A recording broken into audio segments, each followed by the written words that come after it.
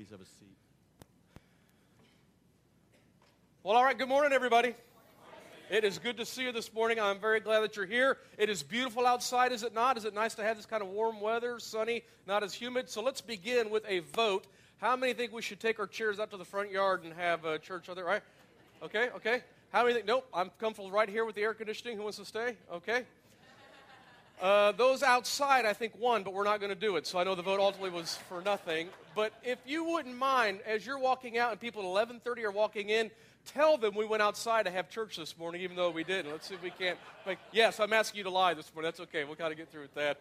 Well, I'm glad that you're here this morning. I want to tell you the story. I don't know if you've ever heard of John Wimber, but I want to share a story about John Wimber's life. John Wimber, in the early 1960s, was the keyboardist for a group called the Paramours. I know some of you who are more mature in age might remember that group. You see how I put that, mature in age, rather than just old?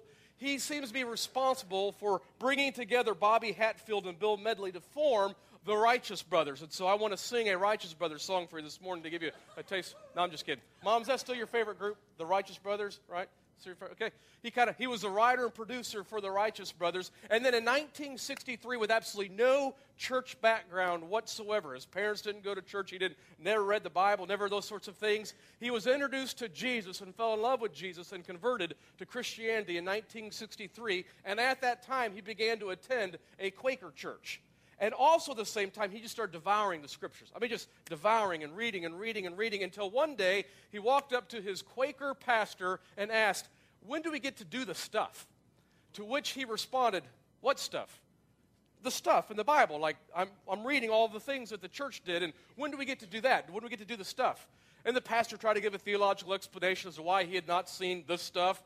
But what happened for him was John Wimber went away just convinced, no, I really do think, and just in his naivete, not knowing anything, he just thought to himself, what I'm reading in the Bible, in the New Testament church, I think is supposed to be happening among us. And so he went on and he began to start Bible studies just on his own. There had at one time 11 different Bible studies that had over 500 people involved, just on his own, just kind of going out and starting Bible studies and just consuming the Scriptures and reading the Scriptures and believing that what he read in the Bible was supposed to be how life was lived out here and now. It was supposed to be for us. And so what he did is he just committed himself to praying for everybody that was sick. Like he would just, if you were sick, he would just pray for you. Just put his hands on you and just pray for your healing in the name of Jesus. And John Wimber did that for 8 months, never seeing a healing. Not one. For 8 straight months, he didn't see a single healing, but he was just convinced this is supposed to work. This is what I read in the Bible. And so he just kept praying and praying and praying and praying for healing. And as I think about it, I think, man, I'd give it like maybe a week, right? After a week, if I'm praying for everybody, and I would say like, well, maybe I'll just move on. But he was just so faithful for over 8 months that, and I don't know why, maybe God just thought, I love that faith, I love that courage. Maybe he gave him some tests to see if he'd continue on. Finally, in the 8th month, as he prayed, he began to see God do amazing, crazy, miraculous things. He began to see the answer to prayers in this crazy, miraculous way as he prayed and asked God for healing, that God began to give healing. He later went on and with Peter Wagner went on to Fuller Theological Seminary and had what became a famous class called Signs and Wonders, in which story after story of things that took place simply because in the end, and by the way, he also went on to be one of the leading founders of the Vineyard movement. So when you see Vineyard churches, that goes all the way back to the 1960s and the movement that John Wimber kind of helped launch. It is that naivete and belief that when he read in the Scriptures that that's how life is supposed to be, he accepted it as the norm. He believed that the same Holy Spirit that was at work in the church in the book of Acts was the exact same Holy Spirit that should be at work in the church today. And I wonder what it would look like for the Living Stones Church to read the book of Acts. And it's only 28 chapters, so let me just encourage you, you should do that. Like even if you just took like a chapter a day, you'll be done with it by the end of the month. You'll be all right. But just if you read that, what would happen if we read the book of Acts and accepted by faith that it was meant to be normative for us? What if we read the stories not as a history lesson of what God used to do, but rather as a manual instruction book of what God wants to do? What if we read the stories about the New Testament church, and instead of recounting them as sort of like our glory years, that they became in our minds instruction for what our future years are supposed to look like? What if we didn't read about Christians praying for people who were sick and seeing them healed in the past tense reality, but rather began to complain or just began to expect that God would begin to do those exact same things, that we would just do the stuff, the kingdom expanding stuff. Because when you read through the book of Acts, what you see is this amazing thing where you've got 11 guys, right? We're minus Judas, and he gets replaced. But you've got about 11 apostles who were meeting in Jerusalem with about 120 people, and those 11 apostles, then to be 12, and 120 people change the world. And it isn't because the 11 are so brilliant at organization. It isn't because they've got this organizational chart and the schedule and the structure. It's not because even the 120 people who gathered around them were so committed to the religious practices that God had given to them. It was because the Spirit of God was among them, and because the Spirit of God was among them, they were able to do crazy, amazing things. I'm wondering what if that same God was still on mission for us today, and his plan was to do this through a powerful force that he called church, and even for us in 2011, if it were through the Living Stones Church. But my concern is that we're so living our lives so consumed with our own issues and our own agendas that we don't even know that he has placed within us superhero-like abilities. I mean, what if we were really walking around with superpower abilities, or let me at least say it like this, supernatural abilities?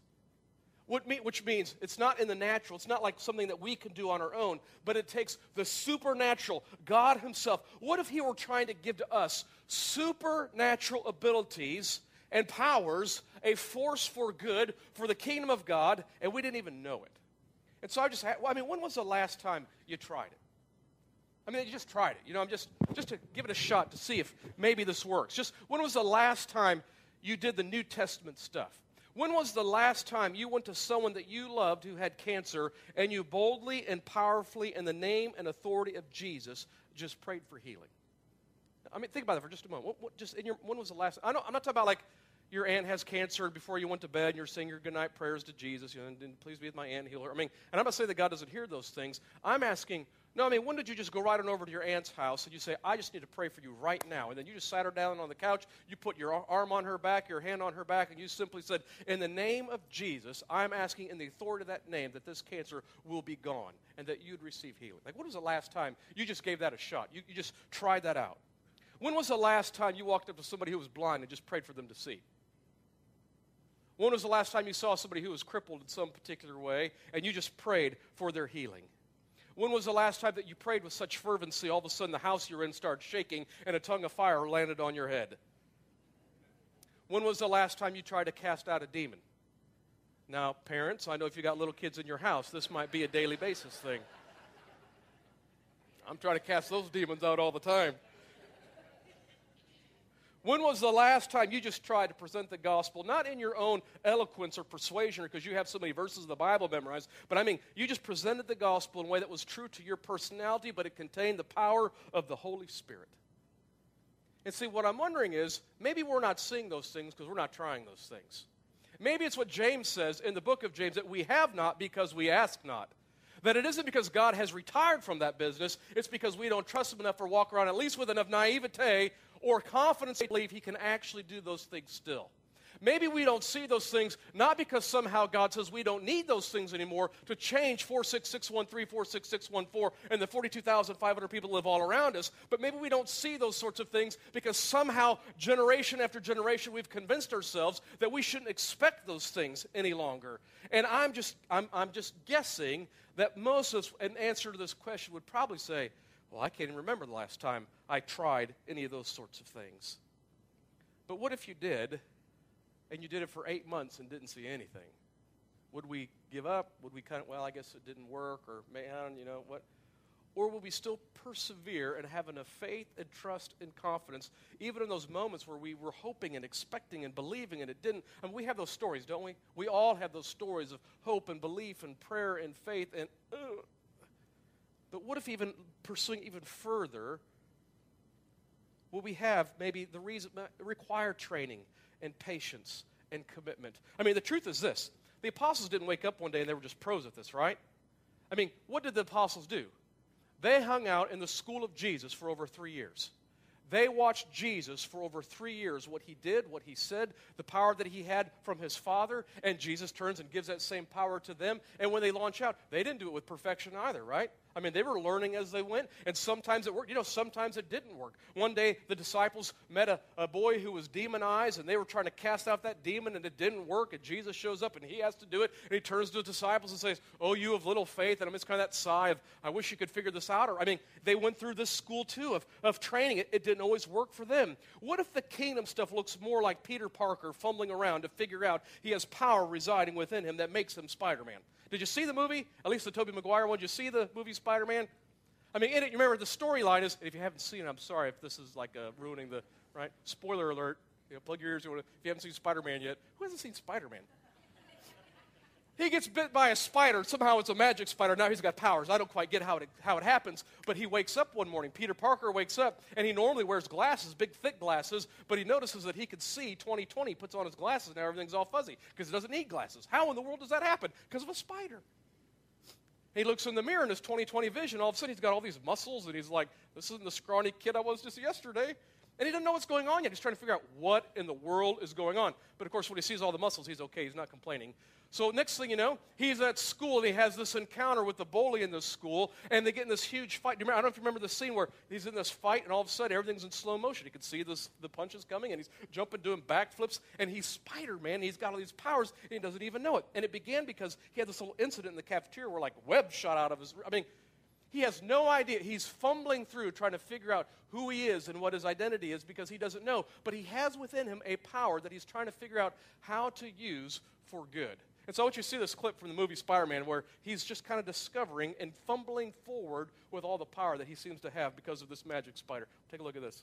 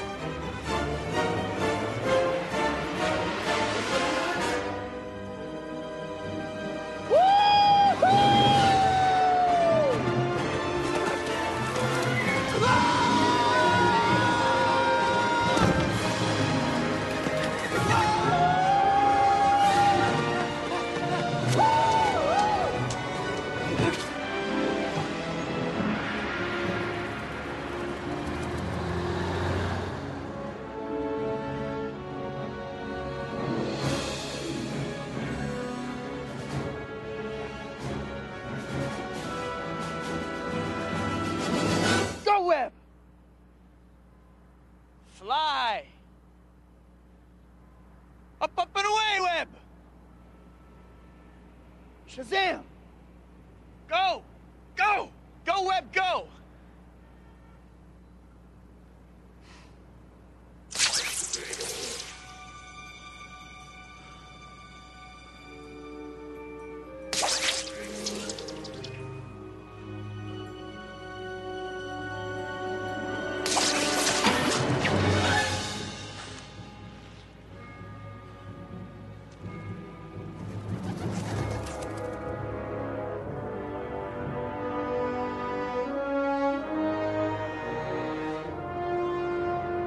Tally-ho.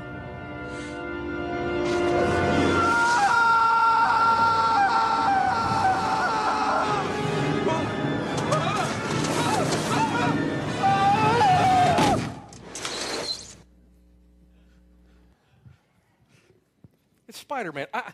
I wonder if that's more of what it's like, knowing that there is power available to us, supernatural power available because of the Holy Spirit, and then it's stumbling forward, trusting, taking risks, and I'm wondering if maybe that might be where we're at. My guess is it's time for the Living Stones Church to wake up to the reality of its God-given power and intention. And it's time for us as a church to embrace all that God has made available to and for us to use for His kingdom purposes. I think it's time for the Living Stones Church to put faith and boldness and courage and strength on and take it to Satan and his demonic realm, because the little kids at Miami Hills don't need just another well-intended church around the corner to try to make their life easier for the summer.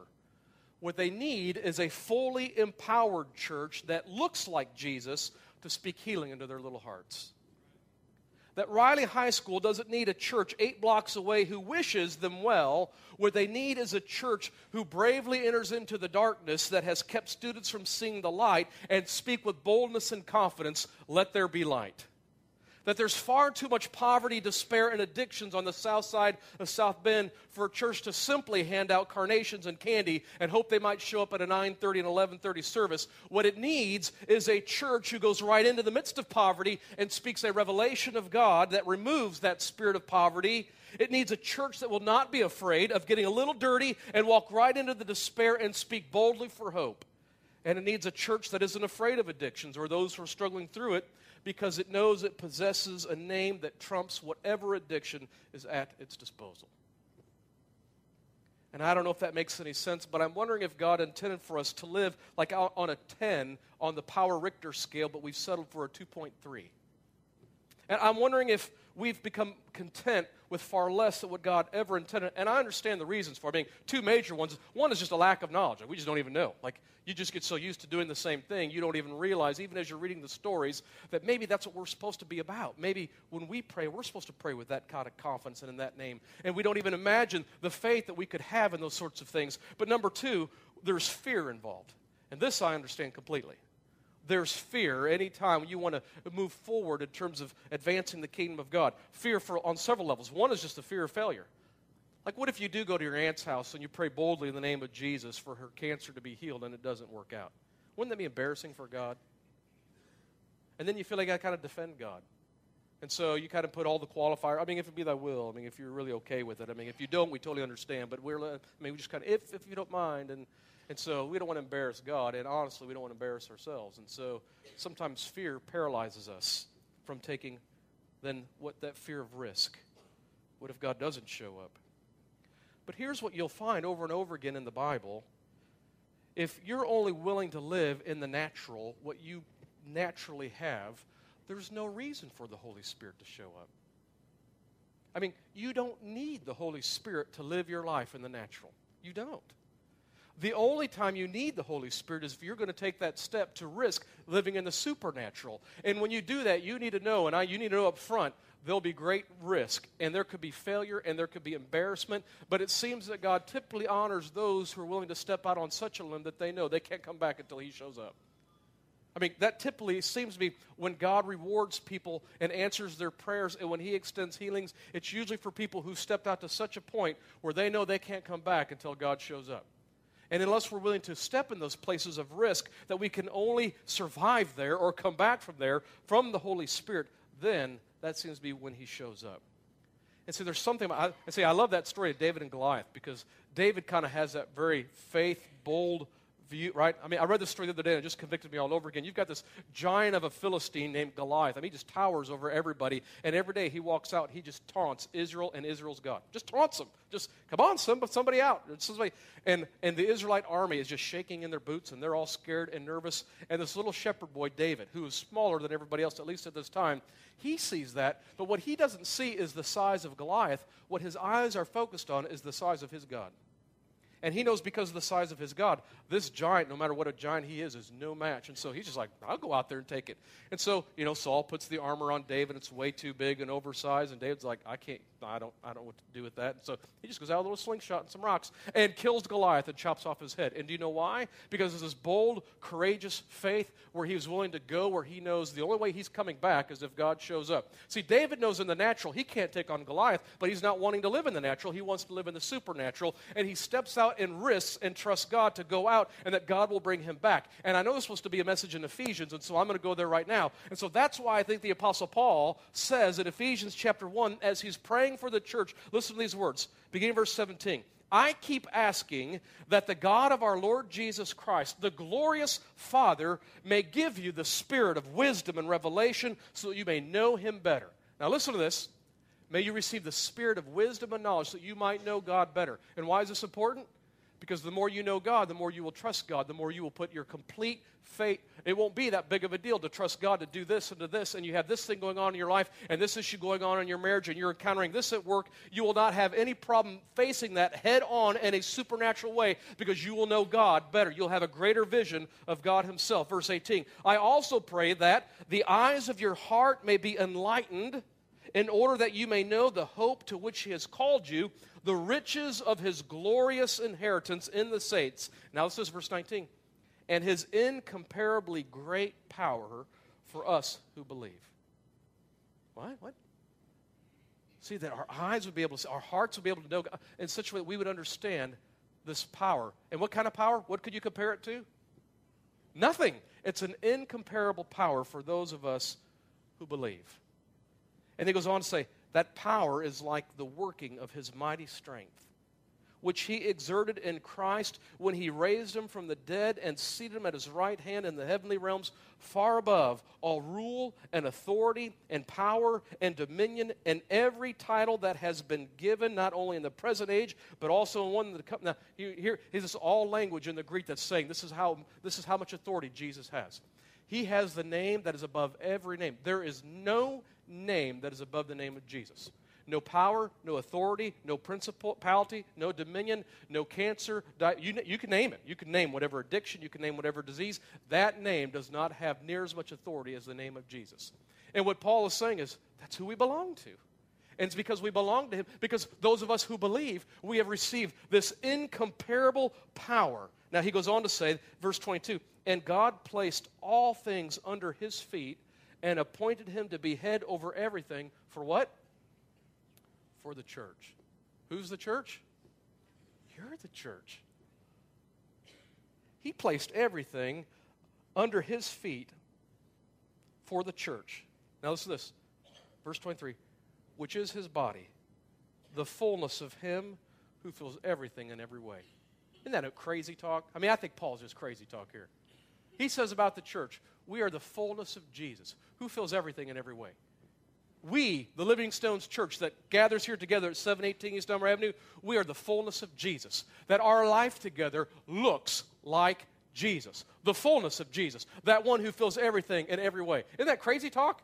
It's crazy talk. But I think if we'll believe it and just live in it, we might see things that we've never seen before, that we might grasp the power available to us that we've never experienced before. Because what's happening, at least for Paul in the city of Ephesus, let me give you some background. The Ephesian Christians, just for a moment, let's put ourselves in their shoes.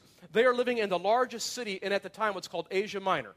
What Asia Minor is today is the country of Turkey. So if you were to go to Turkey, you'd be going to the ancient area of Asia Minor. And in that area, it was one of the largest cities in Asia Minor. It had about 250,000 people who lived in it. How many people live in Michiana?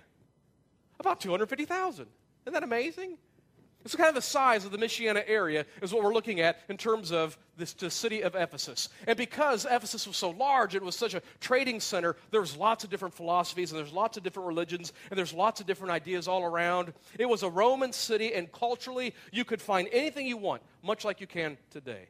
But most importantly, it housed one of the ancient 7 wonders of the world, the Temple of Artemis, right? And so here's a picture of the ruins of the Temple of Artemis. And so imagine being that small group of Christians in the city of Ephesus in the midst of 250,000 people who did not think like you, did not have your thoughts or your beliefs, were not convinced that Jesus is who he said he was. And on top of that, you are in the shadow of one of the 7 ancient wonders of the world, the Temple of Artemis. The problem for the Christians in Ephesus is as you look at it, just from a human point of view, just from the natural, you feel so minuscule, so tiny, and you are numerically insignificant. It looks like you would quickly be overpowered by the vast majority of everything else that exists. And such a situation could have the possibility to really discourage or depress you. You might think to yourself, there's nothing we can do. I mean, we are so outnumbered in this. You could be paralyzed in inaction. You might be tempted to simply huddle together in a holy enclave and let's just pray for Jesus to come back quickly to take us out of this feeble and frail condition. You might be tempted, well, maybe we can at least put on a good show for an hour and 15 minutes and hope that people will come back the next week. But that isn't what happens at all.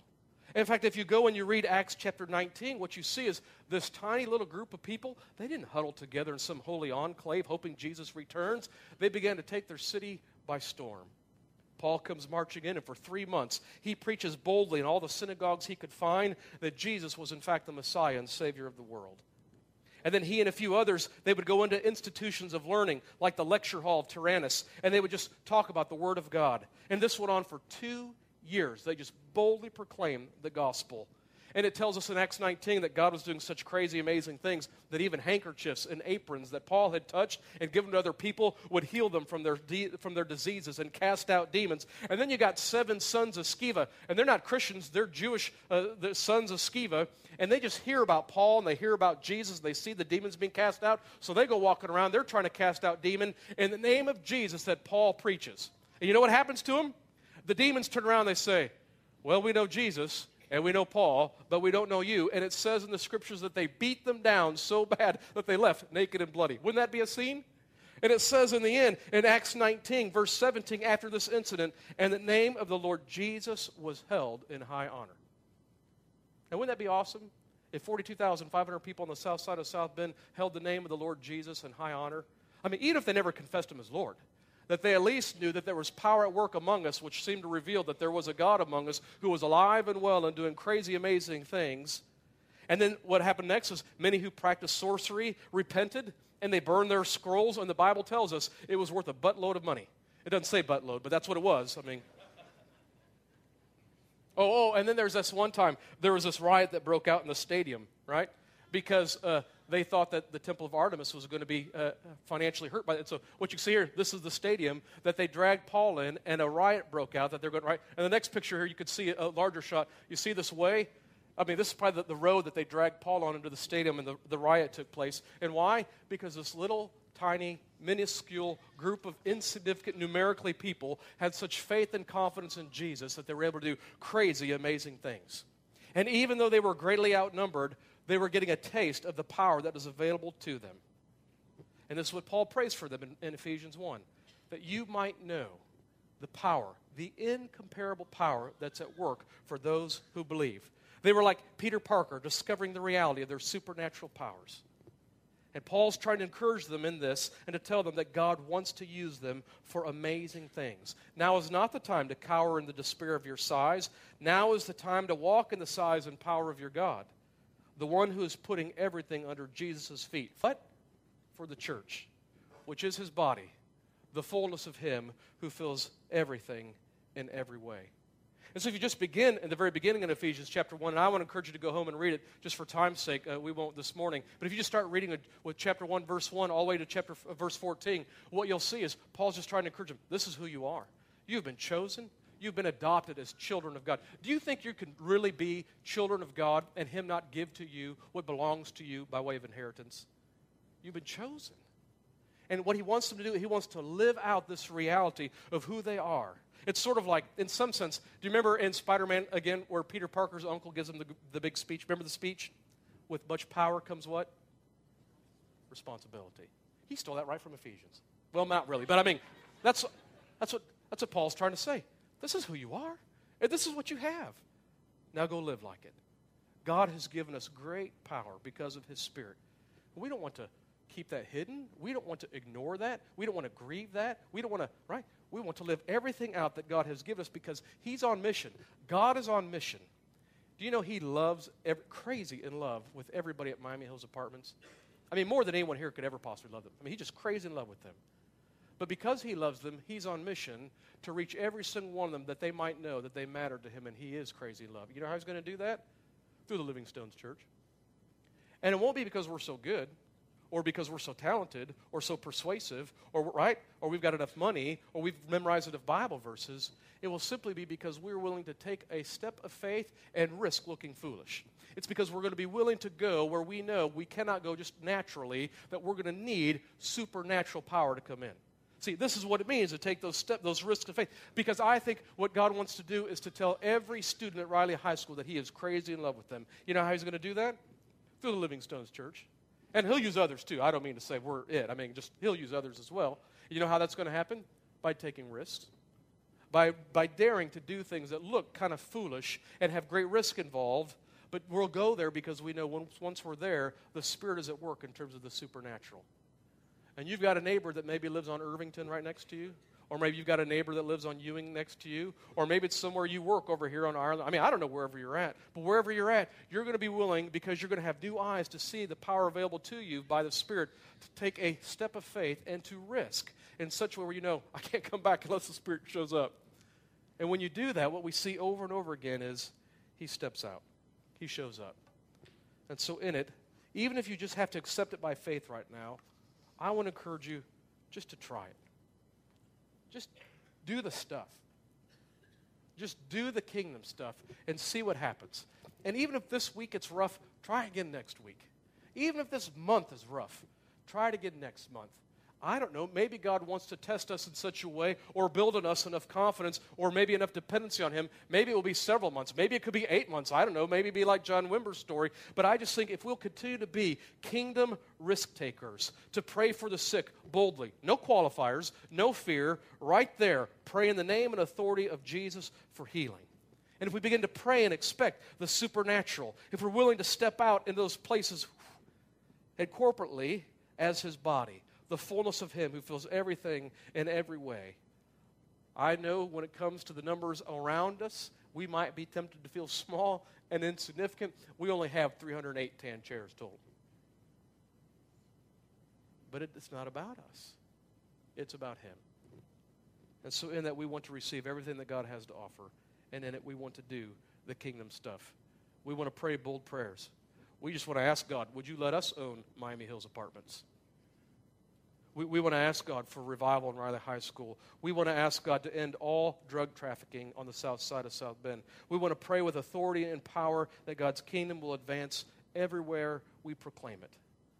That we are His body, the fullness of Him who fills everything in every way.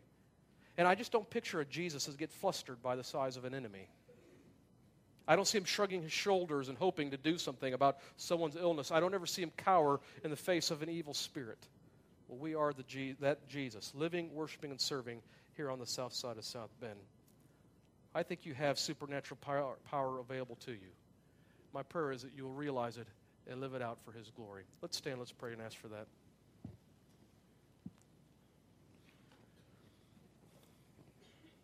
Father, we come and we are asking that you would give us a spirit of wisdom and revelation that we might know you better. And we're praying that the eyes of our heart might be enlightened, that we might know the hope to which you've called us and the riches of the glorious inheritance that we have, and also the incomparably great power that He has that's at work in us who believe. We recognize that power is like the working of His mighty strength. That same strength that happened when you raised Jesus from the dead and you seated Him right next to your right hand, far above all rule and authority and power and dominion, that you've given Him every title that can be given, not only in this age but the one to come. And you've placed everything under His feet, and you made Him head over everything for us, the body and the fullness of Him who fills everything in every way. So, Father, we ask this morning that you would give our eyes the ability to see the supernatural empowerment you intend for us to have. And may we use it for your glory and the one who sits at your right hand. In Jesus' name, amen. Go ahead and have a seat. We're going to continue to worship God, and we're going to do it through this thing we call offering. And I think, as Sam said, like there's this power that can be at work in us. But sometimes to access that power, we have to let go of the things, the powers that hold on to us. And offering is one of those moments where we can say, God, we love you and trust your power in our life enough that we can believe that when we give this money for the good of the church and the good of the community around us, that that others can be blessed. So let's just pray and ask God to accept our offering this morning. God in heaven, we thank you that we can come together as a body, the body of your Son, Jesus, to bless others in this place and around us. God, accept our offering this morning, and may it praise you and give you glory. We pray in his name. Amen.